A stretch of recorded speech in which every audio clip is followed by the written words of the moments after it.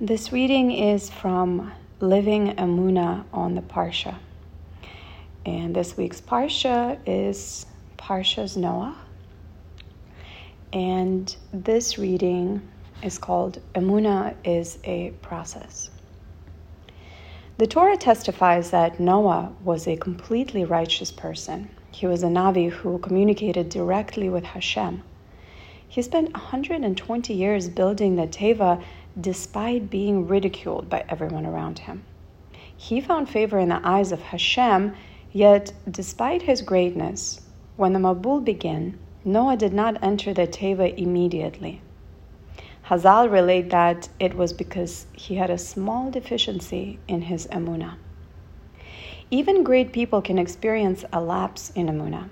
It is an area in which we have to continually strengthen ourselves because we are tested so often.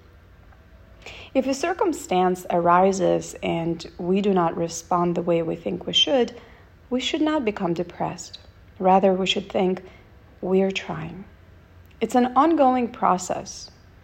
Accessing emunah is not simple, but Bezras Hashem, it is definitely achievable. To have a rough day with regard to emunah is very normal. The key is to grow from it, to come back even stronger. Hashem is always with us, even when it does not seem that way. If, while undergoing difficulty, we remind ourselves that even hardship is from Hashem and is for our good, the situation will be bearable.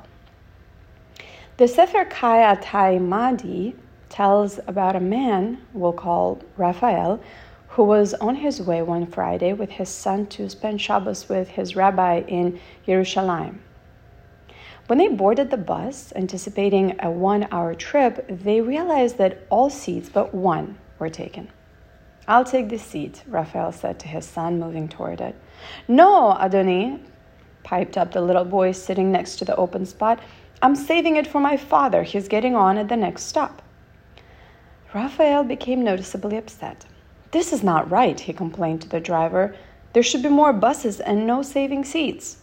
He stomped down the steps, followed by his son, and they waited for the next bus.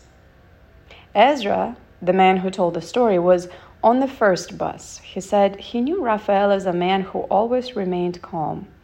No matter what was going on, he never raised his voice and was always able to accept everything with emunah.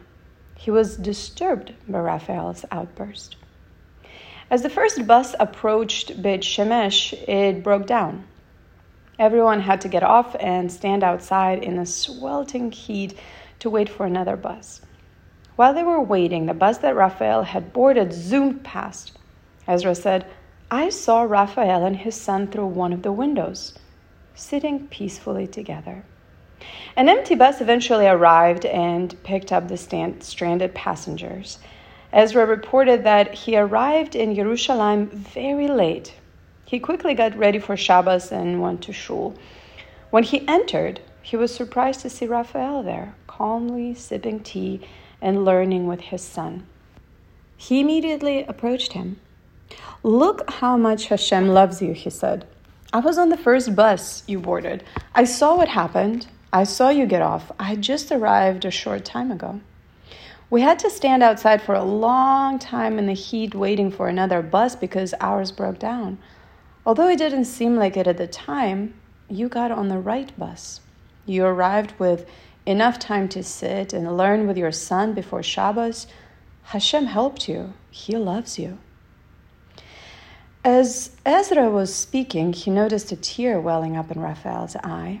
He wondered what he had said that made Raphael so emotional. Then Raphael spoke. "I want to tell you something," he said hesitantly. "For many weeks now, I have been out of a job. My household is practically running on empty. Whatever I try to do, I'm unsuccessful. I feel like everyone is against me, and whatever could go wrong always does.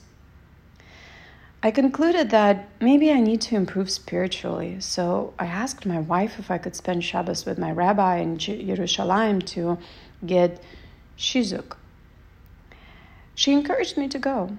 I felt like I was finally doing something good, and then when I got on the bus, there wasn't even a seat for me. I felt like I was being turned away again.